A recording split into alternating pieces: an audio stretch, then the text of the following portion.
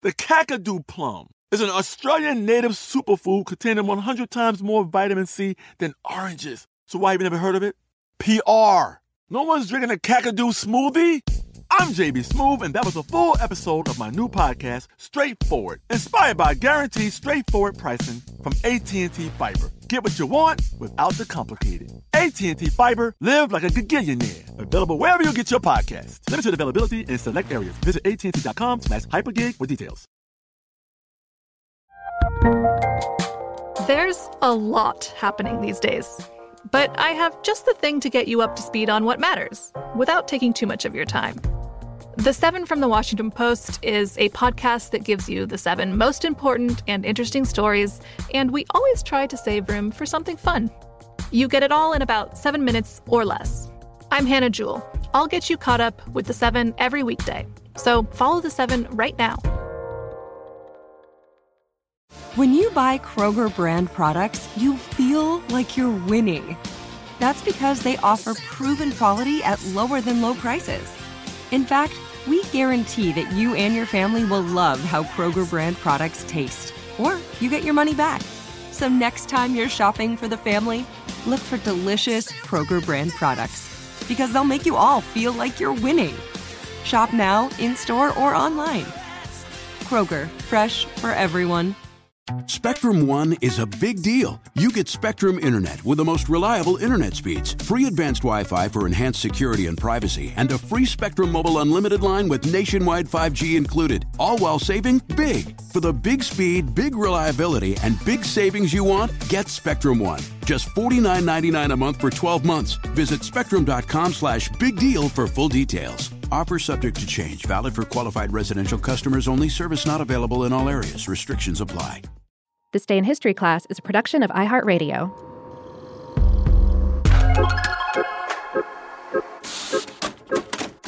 Hello, and welcome to This Day in History class, a show for those interested in the loud and quiet moments of history. I'm Gabe Luzier, and today we're looking at the life of one of the most enigmatic poets in literary history, the incomparable Emily Dickinson.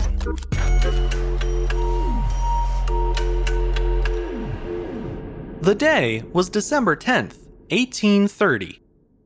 American poet Emily Dickinson was born in Amherst, Massachusetts.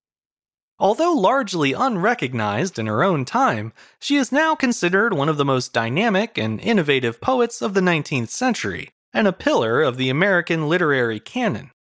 Only a handful of her poems were published during her lifetime, but she wrote prolifically, penning nearly 1,800 poems on themes such as faith, death, nature, truth, and loss.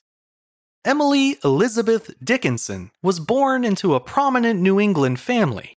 Her paternal grandfather, Samuel Dickinson, was a founder of the esteemed Amherst Academy, now Amherst College. Her father, Edward Dickinson, was a trustee at Amherst, as well as a lawyer and a state legislator. In 1828, Edward married Emily Norcross, and the couple had 3 children together. The eldest, William Austin, the middle child, Emily, and the youngest, Lavinia. Given the family's background, Dickinson's father was adamant that his children receive a quality education. When she was 10, Emily and her sister were enrolled in Amherst, a rigorous school that had only started accepting female students 2 years earlier.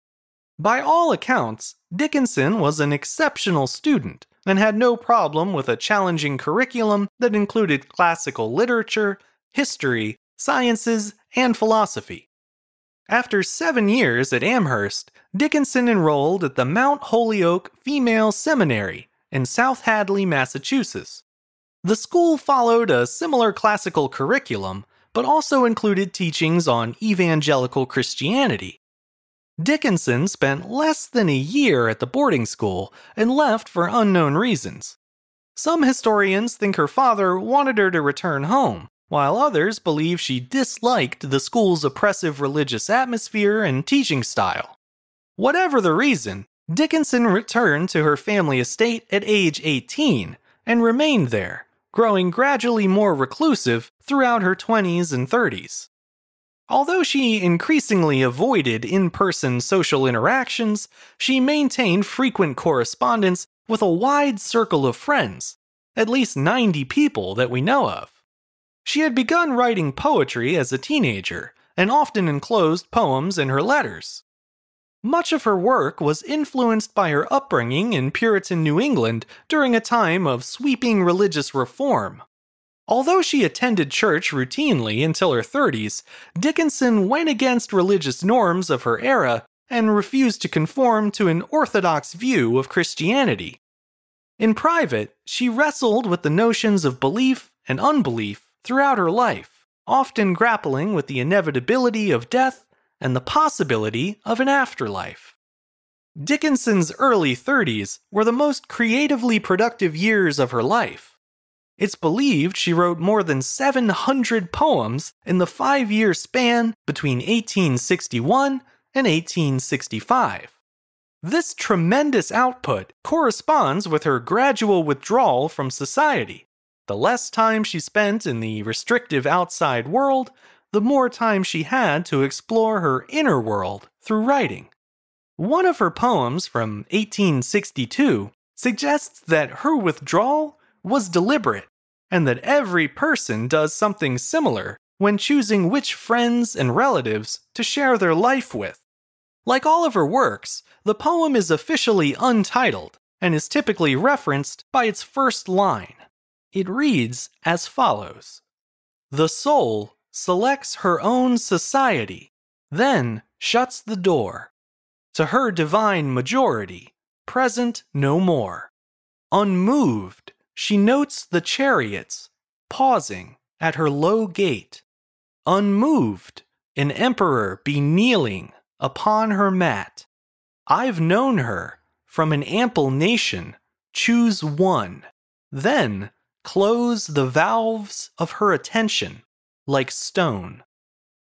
It was during this isolated period of experimentation that Dickinson developed her unique style of writing, including the unusual punctuation, syntax, and line breaks that make her work so distinctive, as well as open to multiple interpretations.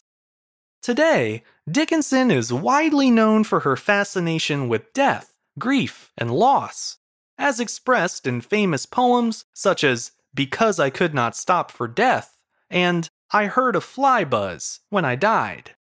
This preoccupation with mortality came to the forefront in the 1860s, but it was present even in her earliest work. At age 14, Dickinson endured her first major loss when her friend and cousin died of typhus. During her late teens and early 20s, Dickinson suffered the deaths of several more friends and family members.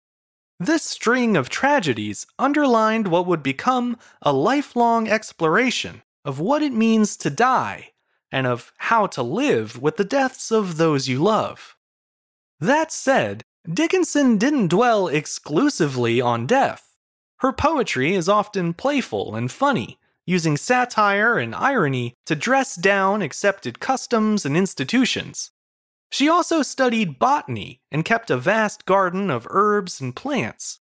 Because of this passion, her poems feature a lot of floral and garden imagery, and frequently extol the beauty and mystery of the natural world.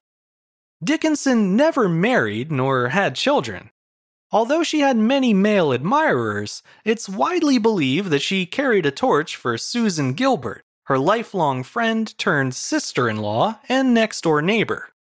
By the time Dickinson was 40, she rarely left the family homestead. Her seclusion has led to rampant speculation from both scholars and readers alike. Some have suggested that she suffered from agoraphobia, the fear of crowds in public places, while others point to her family responsibilities, including the care of her ailing mother and younger sister. Of course, it's also possible that Dickinson lived with severe anxiety, perhaps brought on by the sense of difference she felt between herself and the world outside her door.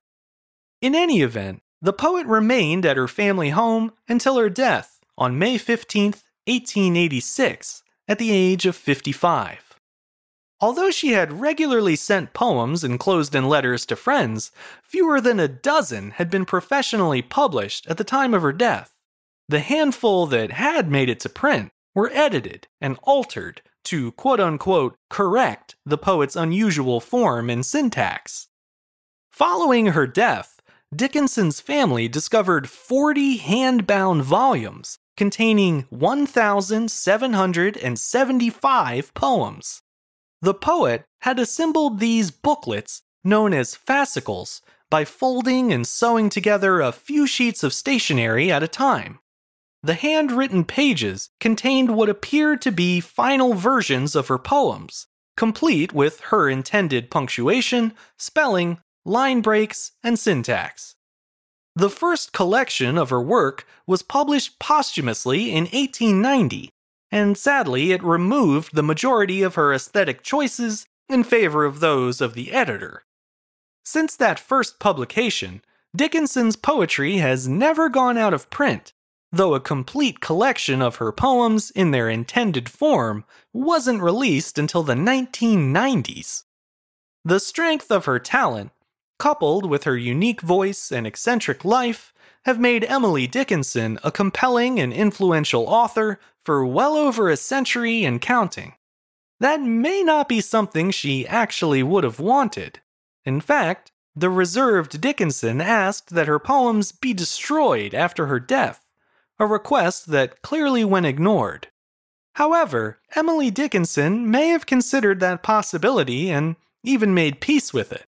In another poem from 1862, she seemingly addresses her potential future readers, writing, "This is my letter to the world that never wrote to me. The simple news that nature told with tender majesty. Her message is committed to hands I cannot see. For love of her, sweet countrymen, judge tenderly of me." I'm Gabe Luzier, and hopefully you now know a little more about history today than you did yesterday. If you enjoyed the show, consider following us on Twitter, Facebook, and Instagram at TDIHC Show. And if you have any comments or suggestions, you can send them my way at thisday@iheartmedia.com. Thanks to Chandler Mays for producing the show, and thank you for listening. I'll see you back here again tomorrow for another day in history class.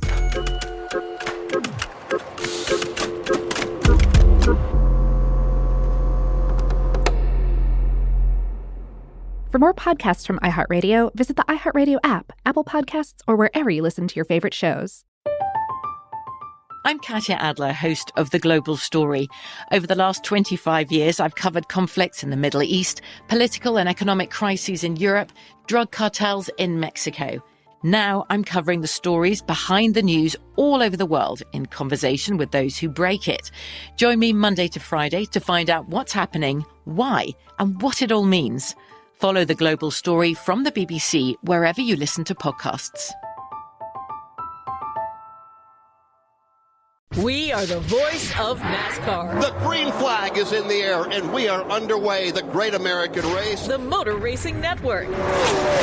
NASCAR Cup, Xfinity, and Craftsman Truck Series Racing live on your hometown radio station and MRN or NASCAR.com. Martinsville, Talladega, the Chicago Street Course. We have the side-by-side action and last lap passes for the win. Photo finishes. Ryan Blaney will win. The voice of NASCAR, the Motor Racing Network. Xumo Play is your destination for endless entertainment. With a diverse lineup of 350-plus live channels, movies, and full TV series, you'll easily find something to watch right away. And the best part? It's all free. Love music? Get lost in the 90s with iHeart 90s, dance away with hip-hop beats, and more on the iHeartRadio music channels. No logins, no signups, no accounts, no hassle. So what are you waiting for? Start streaming at play.xumo.com or download from the app and Google Play stores today. All you can stream with Xumo Play. Xfinity has free premium networks for everyone this month, no matter what kind of entertainment you love. Addicted to true crime? Catch killer cases and more spine-tingling shows on A&E Crime Central. Crave adventure? Explore Asian action movies on Hi-YAH. Searching for something extreme? Check out skating, snowboarding, and more on Fuel TV Plus, the global home of action sports. And find crowd-pleasing bops on iHeartRadio's Hit Nation playlist. There's new free shows and movies to love every week. Say free this week in your Xfinity voice remote.